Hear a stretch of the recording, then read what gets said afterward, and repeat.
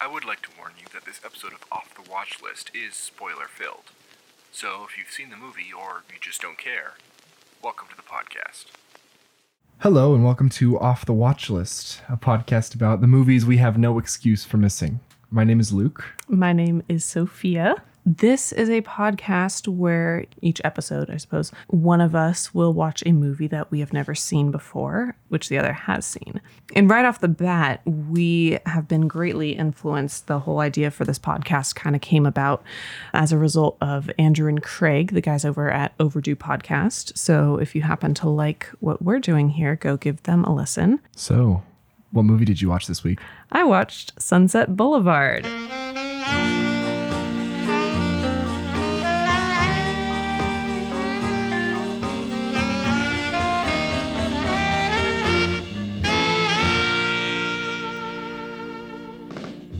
I'm loosely familiar with the Andrew Lloyd Webber musical of the same name. As you are with many musicals. And so this has been on my watch list for quite a while because living in LA, I like the aesthetic of it. And I do enjoy what I know of the musical, which is not a lot, but I'll probably drop just some references or comparisons here or there as we dive into the movie.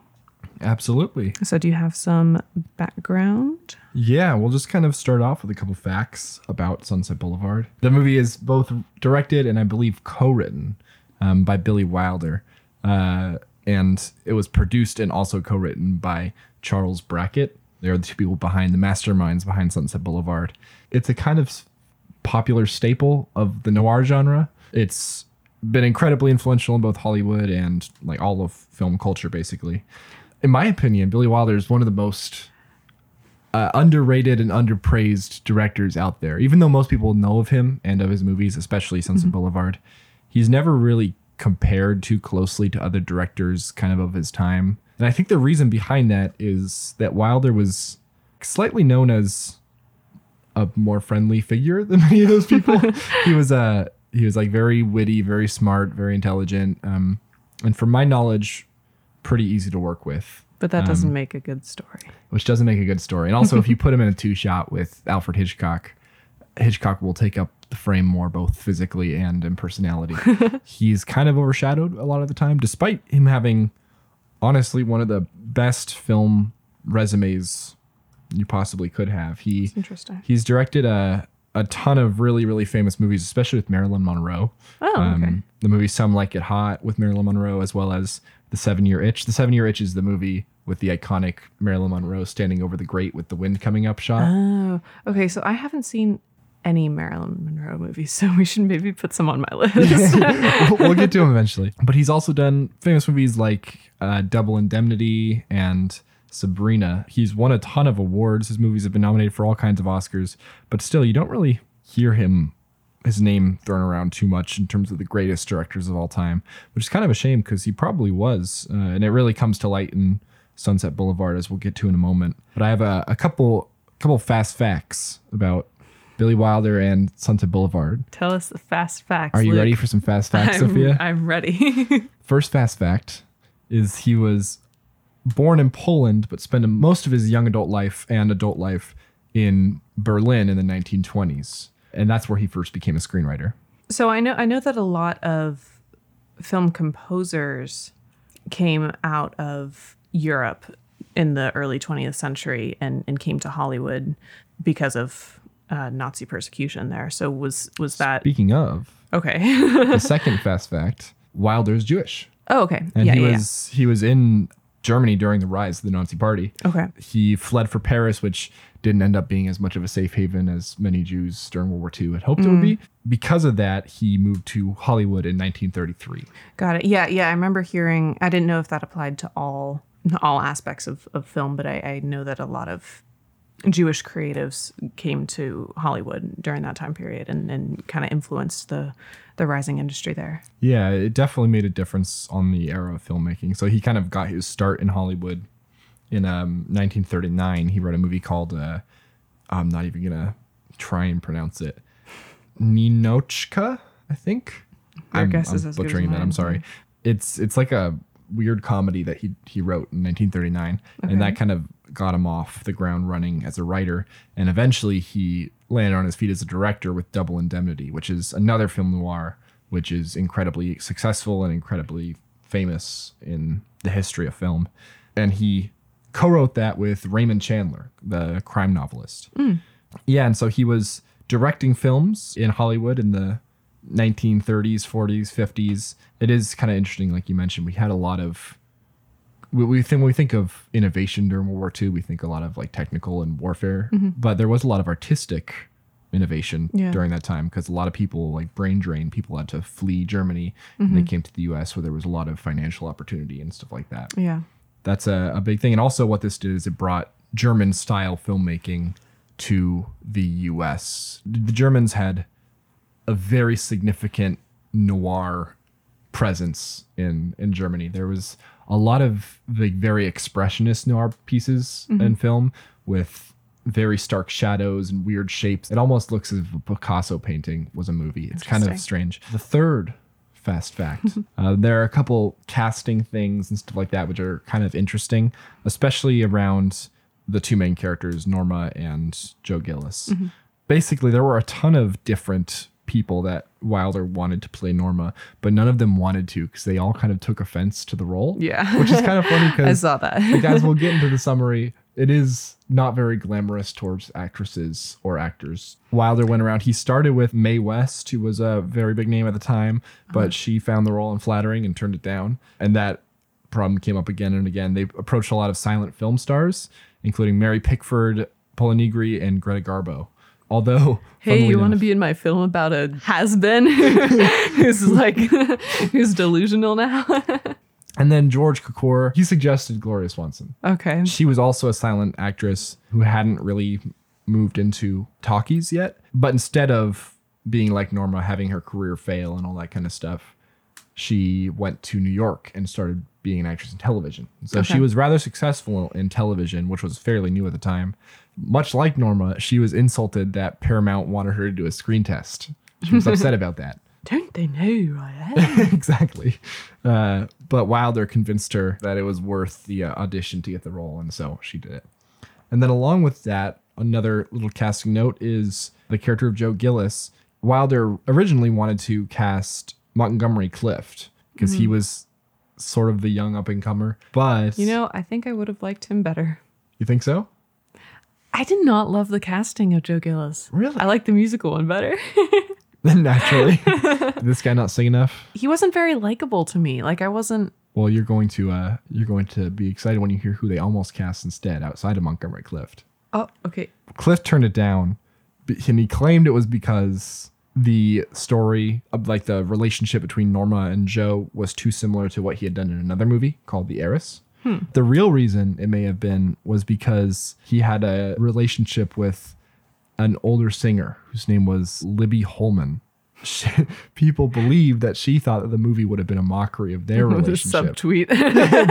Basically a 1950s subtweet. Wilder tried to get Gene Kelly to play the role. Oh, okay. You were about to say you love Gene Kelly, but then you remember how he treated on Singing in the Rain. He was not good to oh my gosh, I know her name. Debbie Reynolds. There you go.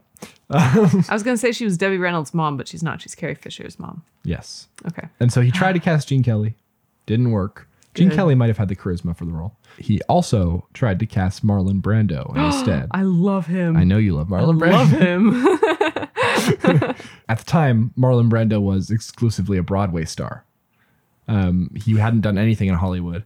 Wilder was a little bit hesitant to cast a stage actor, which time has proven to be a mistake. Well, but eventually William Holden, who played in the movie, got the part, and the movie made him into a crazy star. That's fine, I guess. He was in a ton of other Wilder movies, really successful because of the movie. And I know you weren't a fan of his performance, but he also was nominated for an Oscar. So, well, good for him. You're wrong. Hope he lost. So those are a couple fast facts about the movie. I have more, but it would take way too long. Excellent. I have a fast fact about Billy Wilder in the meantime. Go for it. He's referenced in the musical version of Sunset Boulevard. There's a song kind of in the middle, which takes place at the party, which we'll get to. but everyone's kind of saying their New Year's resolutions. And one of the extras says that the next year she wants to get her big break and become so famous that Billy Wilder will know her name. And I didn't know that was the director of the movie until you pointed that out, actually. So I'm going to be interested to hear your thoughts on the comparisons between like the plot and the setting of the two. There's some differences and there's also some stark similarities. So we'll get to that. Yeah.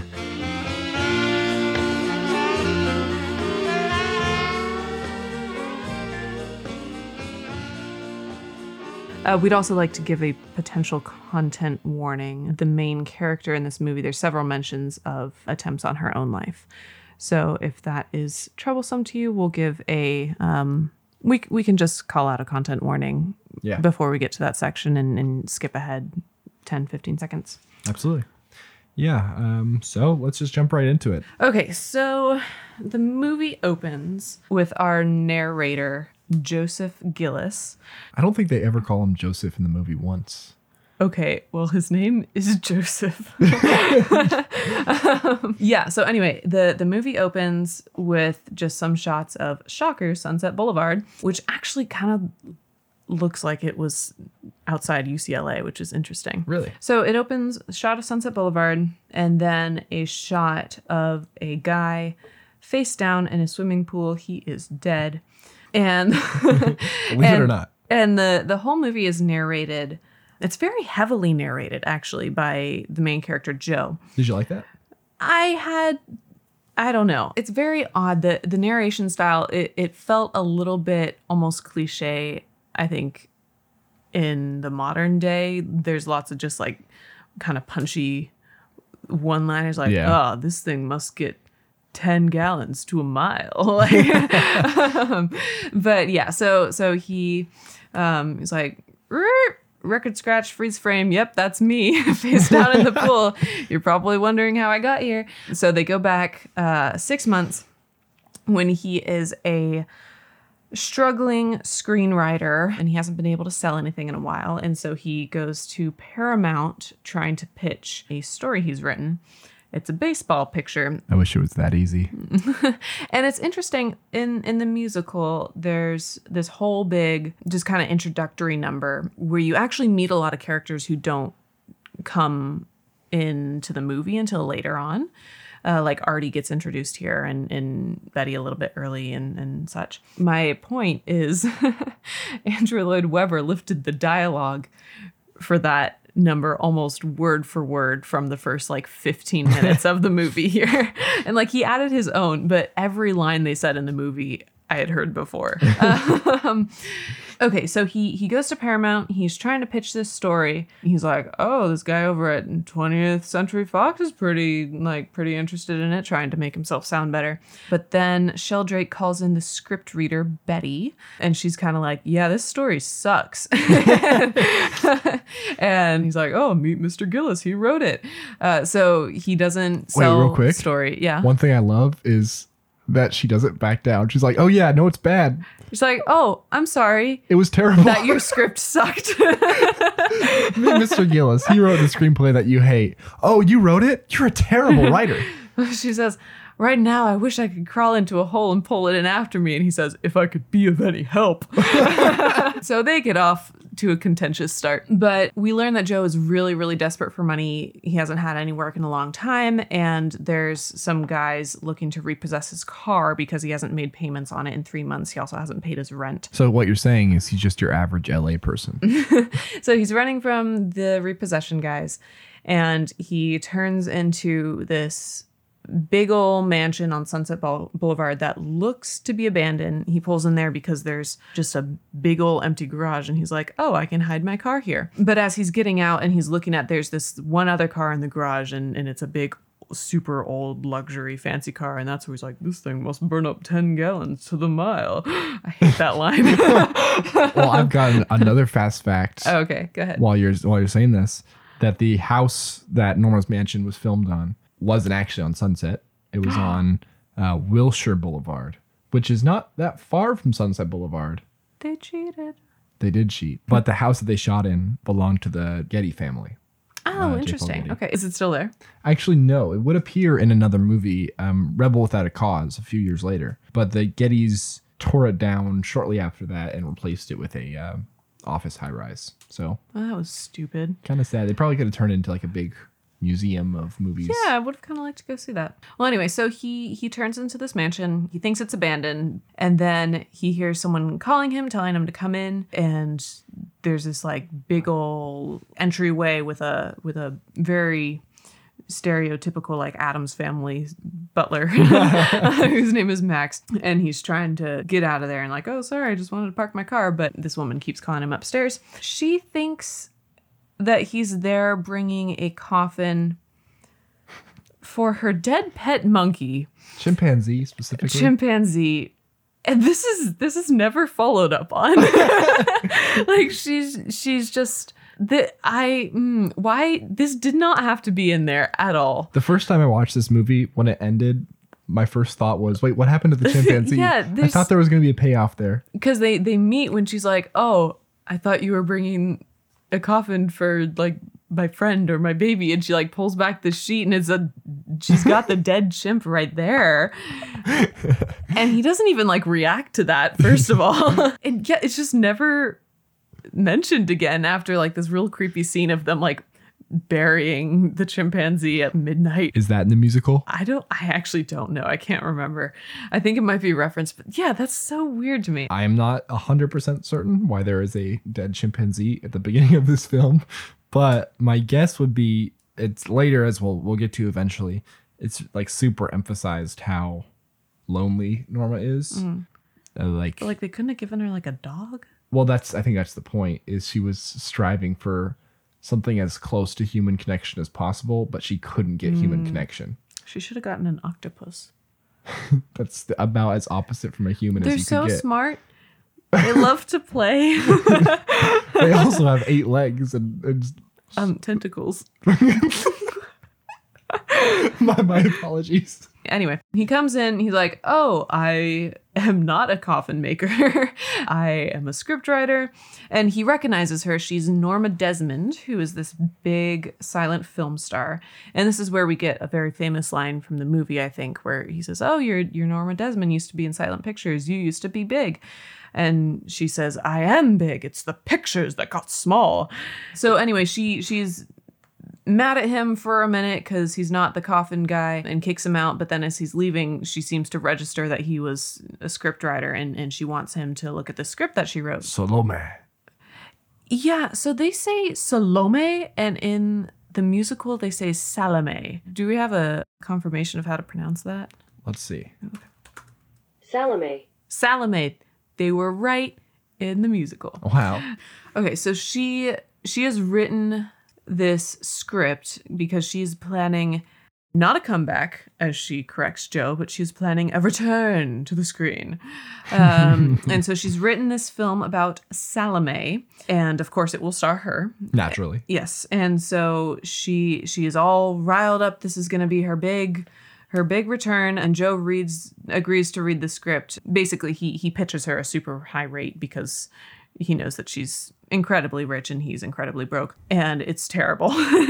And it's really long and it's really bad, but she won't let him cut anything or make any edits, even though she's hiring for like $500 a week to edit her script. And she convinces him to stay overnight, and then he wakes up in the morning and the butler has gone and moved all of his things out of his apartment and into the house. So he just kind of stays there. It's also never explained how he got into his apartment. I'm sure Max can do anything. I'm sure he just teleported through the wall. He appears wherever the will of the film needs him to appear. I bet Max just has a skeleton key that can open any door in Los Angeles. I will note here, because we're kind of at the point where Joe first gets to the house. I really do like the voiceover of him exploring the house the first time outside of that car line. Interesting. I like when he looks at the tennis court and the pool and all these things. Yeah. And he talks about how like, oh, this is where like this famous star would have swam all those years ago, and now it's just decrepit and empty. And then it cuts to like the rats at the bottom of the pool. Yeah, it's got very some spooky shots. yeah, very effective Black filmmaking. and white. Yeah, black and white picture. Yeah, the black and white filmmaking adds a lot to the noir aspect of it. Yeah. Especially in this sequence. There's something to the noir genre which is kind of lost in the neo-noir genre, although there is it a little bit. But there's a definite like subtle horror element to noir as a genre. You kind of always have this sense of dread, and even though you know it's not a scary movie, every time a character is in a dark room and turns a corner, you're like, oh, what's gonna happen? And it might be an aspect of like the gothic setting, but that sequence is very effective at kind of building that dread and tension. But at the same time, like that's part of, it just seemed a little over the top to me. Like it was empty. Or was it? It's certainly stylized. Yeah, I just, like, nobody's inner monologue is this dry all the time. Speak for yourself. Now we get this section of the movie where we see Joe just living in Norma's mansion, and Norma is extremely self-absorbed and enabled by her butler, Max. So she...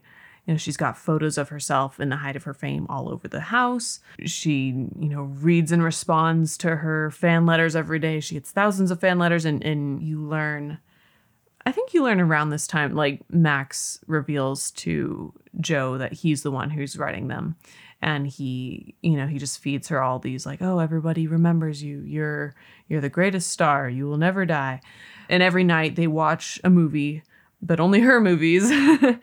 Yeah, so this is just how it goes for a while, and Joe is sort of trying to edit this script. He's really just interested in running the clock so he can get paid. So during this time, Norma starts becoming increasingly generous monetarily towards Joe. She pays off the rent on his apartment. They go out driving. She buys him all these expensive clothes, and her excuse kind of is like, oh, you need this for my New Year's party that I'm throwing. And every once in a while she plays bridge with a bunch of these old silent film stars. So she's very much... Did you recognize any of those people? I did not. Buster Keaton was one of those people. Buster Keaton is one of the most famous, probably behind Charlie Chaplin, one of the most famous silent film stars of the era. Oh. He made all kinds of movies. Sherlock Jr. was one of his movies. Neato. And he was a fantastic physical actor. He didn't really transition to talkies too well either. And the other two in the room were also silent film stars. Anna Nilsson and H.B. Warner were the other two in the room. Yeah, I saw at the credits, there's a list of people who just played themselves. And C.B. DeMille, the director, is one of them. Another fast fact. Buster Keaton was known in Hollywood as like one of the best bridge players in the town. Interesting. Okay. And so they're playing bridge in that scene. And so Wilder told the other actors in the scene to watch how he like handled the cards and stuff like that and to imitate him. And so just kind of interesting that they're playing bridge and they got Buster Keaton to do it. It's interesting too that he has such a small role because he really was like one of the biggest possible names out there. I did not know that. But yeah, so you just have this image of her life. She has money to burn. She's very much wrapped up in the past and the people she used to work with and the person she used to be. So she throws this big old New Year's Eve party, and Joe is kind of expecting like all the people from the bridge games to be there. And, she pulls out all the stops. There's all kinds of champagne. She hires, it's not even a quartet. It's like a full string orchestra to come play. And he puts on his fancy clothes that she bought him. And he comes downstairs and they dance together on this tile floor where Valentino did the tango. After a while, he asks, so when are the other guests coming? And surprise, there are no other guests, and she's in love with him. How about that? Yeah, she's like, oh, can't you see that I love you? He probably has the most logical reaction of anyone in a movie who's been told that some random person that they just met loves them, and he's like, righty, I'm out. Yeah, so he just do we know the age gap between these two? I think he's supposed to be... I would put him at like like early Mid-30s? 30s. Yeah, okay. Yeah, like I think his character is supposed to be like 32, 33. Gotcha. He's a down on his luck screenwriter, and not in a way of like, oh, I used to be great and I've fallen, but in like a, oh, I'm trying to get on my feet. But also he's been in Hollywood for a while. He's been in Hollywood for a bit and he's written B movies, but he hasn't been around long enough to make a success. Gotcha. Yeah, so she's like 20 some odd years older than him. But so he dips and he goes to his friend's New Year's Eve party, his friend Artie Green. Who seems like maybe the nicest person ever. Artie Green, he stole the rocks. show. He's a good guy. Betty is there. It is revealed that she and Artie are engaged, and Joe asks to live at Artie's place for a while. Artie agrees because he's a rock star. So Joe calls Max. Well, first, Joe and Betty have this kind of odd scene where they're like bantering and kind of flirting with each other. And I didn't really like it. Yeah, it's a little strange. It's the first time I watched the movie. Yeah. I was just like, one eyebrow was raised the whole time. It's like, what's going on? I don't know what they're quoting there, because they're clearly quoting something. Yeah, I don't know if it's Joe's either. screenplay and if it's a movie. I haven't seen the movie that they're quoting. Yeah. It's pretty clear that they're having like pseudo flirtatious dialogue, but it feels either flirtatious or like two people who have known each other for an extraordinarily long time. Which they have not. Which they have not, but it's weird. It kind of comes across that way. Yeah. Like they're best friends and this is like an inside joke between them, because they're finishing each other's sentences in a way that only like a best friend or a lover would do. Yeah, it's very odd. Even though she kind of roasted him in front of the guy he was trying to sell a screenplay to, she has read some of his other writing, and there's a scene in one of his other screenplays that she wants to take and expand into a full movie. She thinks he has potential, and then she is also trying to branch out into screenwriting herself. But he's not interested. He doesn't want to do it. It draws a great dynamic between his relationship with Norma, and he's kind of committed to rewriting this terrible screenplay that's old and overblown and self-absorbed. And then in contrast, he meets this young girl who he obviously has this flirtatious banter with, and she brings up this idea of writing this new screenplay that's just based on one scene, one small scene that he wrote that she thinks is good. And so she sees the good in his ability and wants to bloom it into something bigger. Meanwhile, Norma sees her own grandeur, and sees him as like a tool to, I guess, flatter herself. Yeah. Joe is all set to stay at Artie's. He calls Max. Oh, and here's a content warning come up to tell him to pack his things. He's going to move into Artie's, and Max refuses to talk to him, saying that Norma attempted to take her own life after Joe rejected her. So Joe goes back to Norma because he feels responsible, he feels guilty. So he walks in, he sees her, and he embraces her, and they maybe kiss, but no, they kiss. Well, it's not shown. It's not shown, but like he leans in and she has her hand on the back and then of it his like head. fades to black. But they could have just hugged. I think you're hoping a bit too much here, Sophia. No, yeah, which is like, okay, if they did kiss, that's weird. And also, I was just curious. The two reasons I can think of why they wouldn't have shown that. One, if they wanted to leave it kind of ambiguous, like what his response to her was. Or would that have been a product of the Hays Code? I don't think so. This was 1950? Yeah.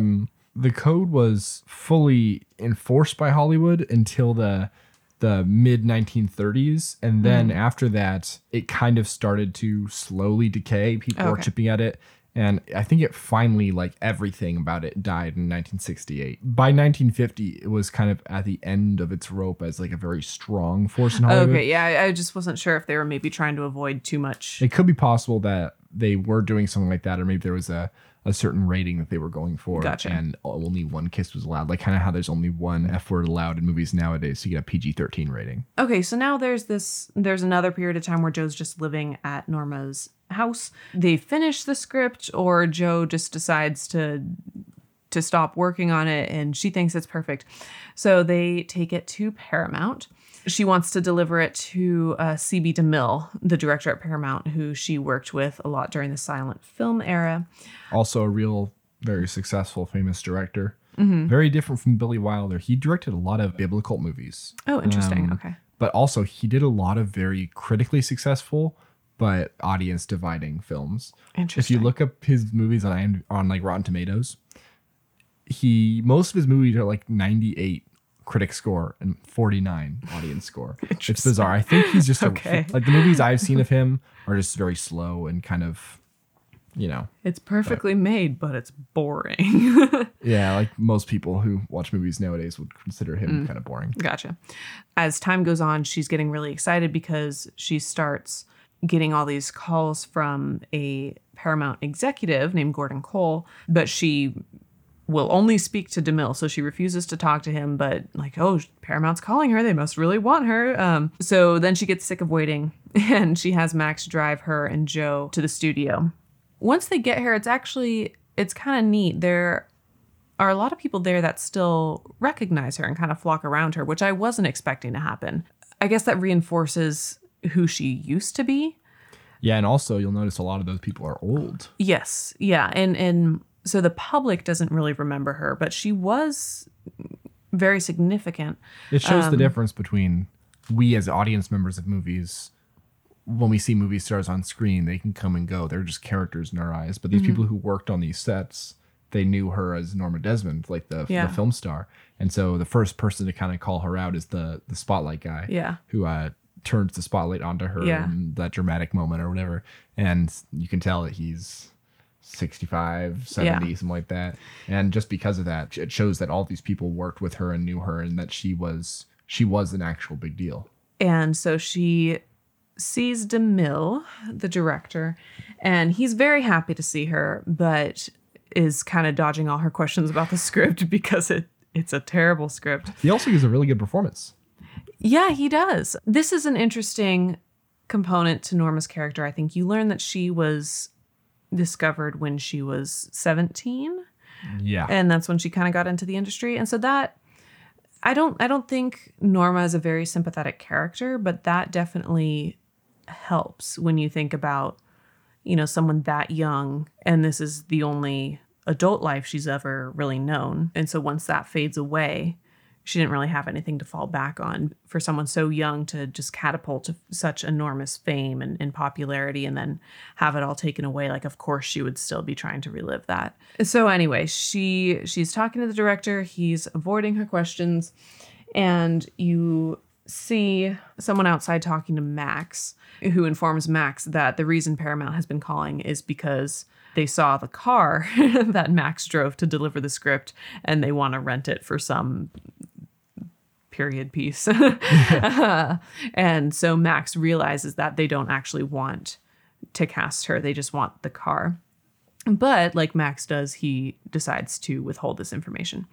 So Norma doesn't really get an answer from DeMille about the script one way or another, but she somehow convinces herself that she got a yes, we'll make the movie. She's like, oh, well, of course he's got to finish this movie first, but then I'm the next priority. And so she starts getting all these beauty treatments. She's, kind of preparing herself for the role. And Joe starts sneaking out at night to meet with Betty because he has decided that they're going to develop that scene into a screenplay together. I also found it kind of comical that, like, of course there's like the illusion of sneaking out at night to have an affair. Mm-hmm. But I kind of like got a chuckle out of the fact that the affair is the writer leaving his current writing project to work on another writing project with another writing partner.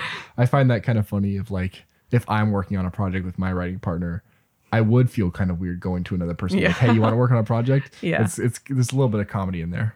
Yeah. And so Max finds him coming back in, and there's a couple of these scenes with Max where he just kind of cryptically reveals some information and then just kind of goes about his business. But he tells Joe that he used to be a director and he is the one who discovered Norma, made her a star, and then married her, and he was her first husband. And then she divorced him, and then he decided that he just couldn't live without her, so he's going to stay and be her butler. And that's just another piece of information that didn't have to be there. I really wonder what made them think this was a necessary part of the story. Like, he could have just been the butler. It does kind of show the aura of these silent film stars and just how they attract everyone. It's another part of that scene where she's at the studio and all these people are coming to see her and see her. Just the draw. Because these, even Hollywood today, actors and actresses are legends. Like, people see them on the street and just go towards them. Like, oh, I want your autograph. I want your picture, whatever it is. And it just is another way of showing how inescapable that life is, especially for Norma, as she tries to get back into the industry because she can't live without it. But it also shows that someone like Max or the people around her, they can't live without it either. Mm-hmm. Max can never stop viewing Norma as this perfect star, or perfect starlet. Yeah, that's interesting because like he also is aware of who she is now and that she's become obscure, but he is still perpetuating that for her sake. So Max finds out that Joe has been sneaking out. Norma also suspects it, but he keeps kind of blowing her off. He's like, oh, I just went for a walk. Then you find out as Joe and Betty are working together that Artie is in Arizona. And meanwhile, Betty has fallen in love with Joe. And I don't know. It was never really clear to me how Joe feels about this. Like, he reciprocates those feelings. Kind of. But all of his choices regarding it seem really odd. Like, he kisses her, but then he's just like, well, I gotta go now. and they don't really talk about it. But that night while he's out, Norma finds a copy of the script with his and Betty's names when he on comes it. back. Yeah. And also it's called Untitled Love Story. Untitled written Love by Joe Story. Gillis and Betty. She phones Betty. She like uses the name, gets the information. So she calls Betty at home and basically is like, oh, so you like this Joe guy, huh? Well, do you know where he lives? And with whom? Joe walks in on her making this phone call and snatches the phone out of her hand. And then inexplicably, he's like, look, I'll tell you what's going on. Why don't you just come over and see for yourself?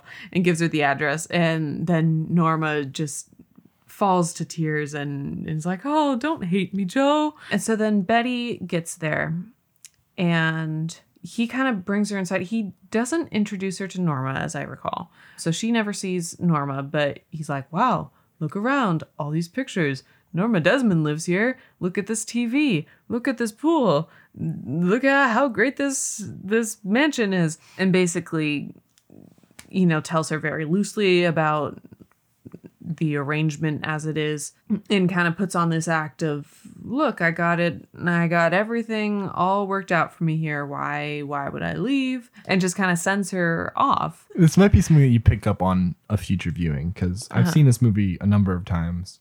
And it's interesting looking back on this moment for the character of Joe, like what's going on under the surface. Because obviously you're watching, you're like, okay, what's your plan here? You have this young, like beautiful person who you love and who loves you. And she wants your transparency and your honesty and all this kind of stuff. She wants to write a screenplay with you. She thinks you're talented. And then you have this wealthy old lady who you're profiting off of. Who loves you and who you could probably profit off of for the rest of her life. And so he's got these two situations, and it's kind of strange how he doesn't choose Norma and doesn't choose Betty. He kind of is just weird throughout it. But on repeat watching, I kind of looked at Joe's character differently, where at this point he's sort of recognized how terrible of a person he is. He says it a couple times when he's talking with Betty. There's the point where he tells her to stay 2 feet away from him because if she comes any closer, then he's going to kiss her. Does he say that to her? Does she say that to him? He says that to her. Oh, okay. Yeah. And so there's moments like that where he kind of calls out his own problems. And then especially at the end in his sort of rant to Betty, he tells her all about how he's like profiting off of Norma. He's like, why would I give this up? Like, what can you give me that is better than all of this? She, of course, has nothing like that sort of money to offer him. She just has love, I guess, to offer him. I think that's Joe realizing that, like, I've been profiting off of Norma this whole time. I'm a terrible person. I've been taking advantage of Betty this whole time. She's engaged to my friend Artie, Interesting. and I'm doing all these terrible things. I am a bad person. And he tells Norma that he's going to move to Ohio. And he's like, I'm packing up, I'm leaving, I'm going, because I think he's just resigned to the fact that he has been a scumbag to everyone in his life. And that's what his motivating factor is here. Gotcha. And then he goes back up to Norma's room and starts packing his things, and she is getting frantic, asking him what he's doing. He tells her that he's packing up. He's going back home to Dayton, Ohio, to work in the newspaper business there. He's had it with Hollywood. Another content warning here. She begins threatening to kill herself because she'll be just so distraught after Joe leaves her. It was interesting here because she is very clearly unraveling at the prospect of him leaving. And you can sympathize with Joe wanting to get out, but he's also very insensitive to her. So he chooses this moment as she's kind of falling apart to just tell her, you're not getting any fan letters. Max was writing those for you. And, Paramount's calling because they just want your car. Nobody remembers you. And he says all these things and he runs out. And she's following after him. She's grabbed her pistol because she's been making those threats. And he's ignoring her. He keeps walking. He's walking towards the pool. So she pulls out the pistol, and instead of shooting herself, she shoots him 3 times. And he falls into the pool and he's dead. And that was actually interesting because, so you see him dead in the pool at the beginning. So obviously I knew this was coming at this point in time. So I was watching Norma, and she didn't seem angry or anything. She didn't seem like, oh, how dare you leave me? She seemed still very sad and like pleading for him to come back, which doesn't seem to me like a motivation to kill him. She's gone completely insane by this point. You can see it in the coming scenes, as we'll talk about. But she shoots him not out of anger at him for leaving, but because you're abandoning me. You can't do that. Yeah. It's not logical. It's emotional. Yeah. And she has this line just a couple minutes earlier because Max is in the room when Joe reveals that Max has been writing the letters, and she says, Max, is this true? And his only response is to say, Madame is the greatest star of them all. And so she internalizes this, and she has this line where she says, I'm the greatest star, and nobody leaves a star. That's what makes them a star, which doesn't quite track to me. But I think she takes Joe's leaving as a personal affront to who she is as well. Yeah. And so she kills him. He falls into the pool and he's dead. And then he keeps narrating. He just keeps telling us, and he's like, oh, there I was. Dead. Originally. And that felt like a very weird choice to me. I don't think I liked that. Well, fast fact number whatever for the day.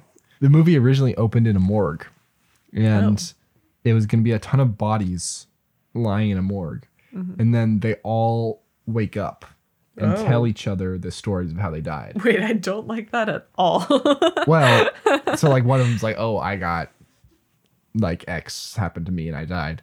And then Joe is there and he tells the story of Norma. Do I have a story for you? You're not going to believe this one. Yeah, okay. I'm so glad they didn't go with that. I hate that. That they shot it, and that was the original opening, but test audiences found it too funny. They watched it and it was too comical because there's just all these dead people talking and they couldn't stop laughing. They like sat up in unison. Yeah, so Wilder cut the morgue opening, but left in the beyond the grave narration, as he described it. Okay, so now we're back where we started. The homicide has been reported, and so, obviously the house is being just swarmed by policemen, by reporters, and these newsreel cameras actually show up to just kind of take some footage of the scene. And Norma's up in her room, and she's surrounded by reporters who are all trying to just interview her, ask why she did it, what her relationship was to Joe, what X, Y, and Z, and she's not answering any of them. You can see she's completely disconnected. She's in her own world. And then Max comes and he tells her that the cameras are there, which we know are the newsreel cameras coming to report on the scene. But she hears that, and in her own world, she believes that the cameras are there to film Salome, and she's getting ready for the movie. And so the movie ends with the scene, and Max to the very end is still enabling her and allowing her to live out this fantasy and playing into it. Like, he, as her former director, he steps back into that role and is calling for lights and for cameras and is giving her directions. And so she descends the staircase very grandly, thinking it's part of the scene, and all the while she's surrounded by these reporters who are really just kind of stunned and frozen, so none of them are moving.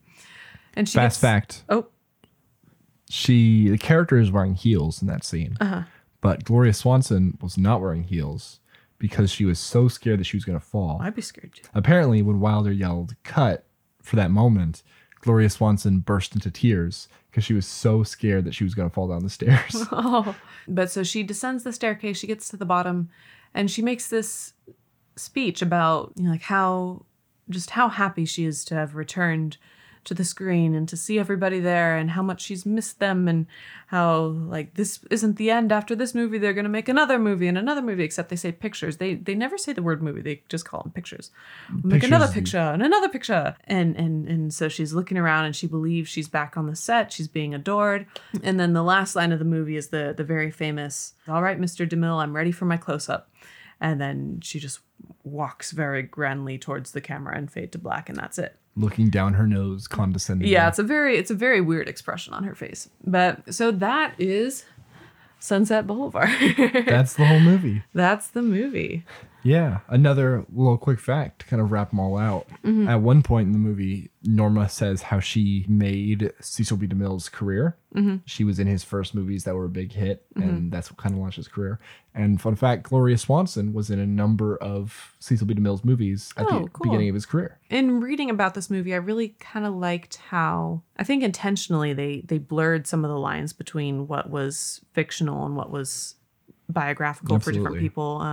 They have the actual actors and directors. And so she exists, this character of Norma Desmond exists in our world as it is.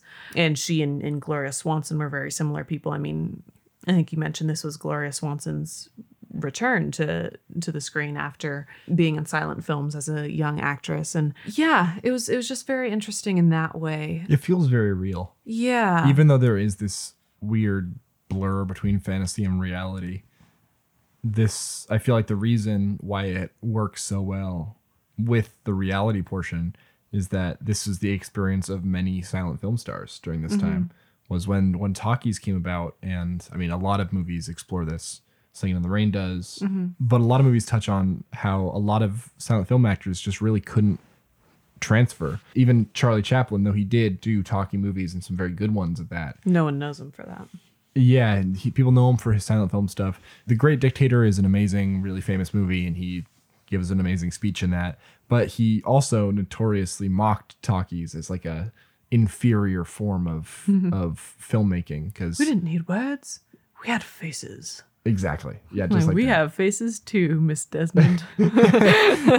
Yeah, and so things like that, I think that really gives the movie this feeling of reality, is that I'm sure if you were a silent film star and you saw this movie, it would be very convicting to you. You'd just be like, oh, that's me. I see myself. Yeah, and also I feel like Hollywood itself and the film industry and the experience of being in LA and struggling or being successful in the film industry, I feel like that's a very, I suppose, romanticized, not necessarily romanticized, but it's a very fascinating trope in a lot of ways. I think one of the most interesting things about it to me is the fact that, as long as Hollywood has existed, there's been people disenchanted with it and put off by how Los Angeles really is kind of a town that was built on falsehoods and on a facade and pretending to be something you're not. And this movie was made in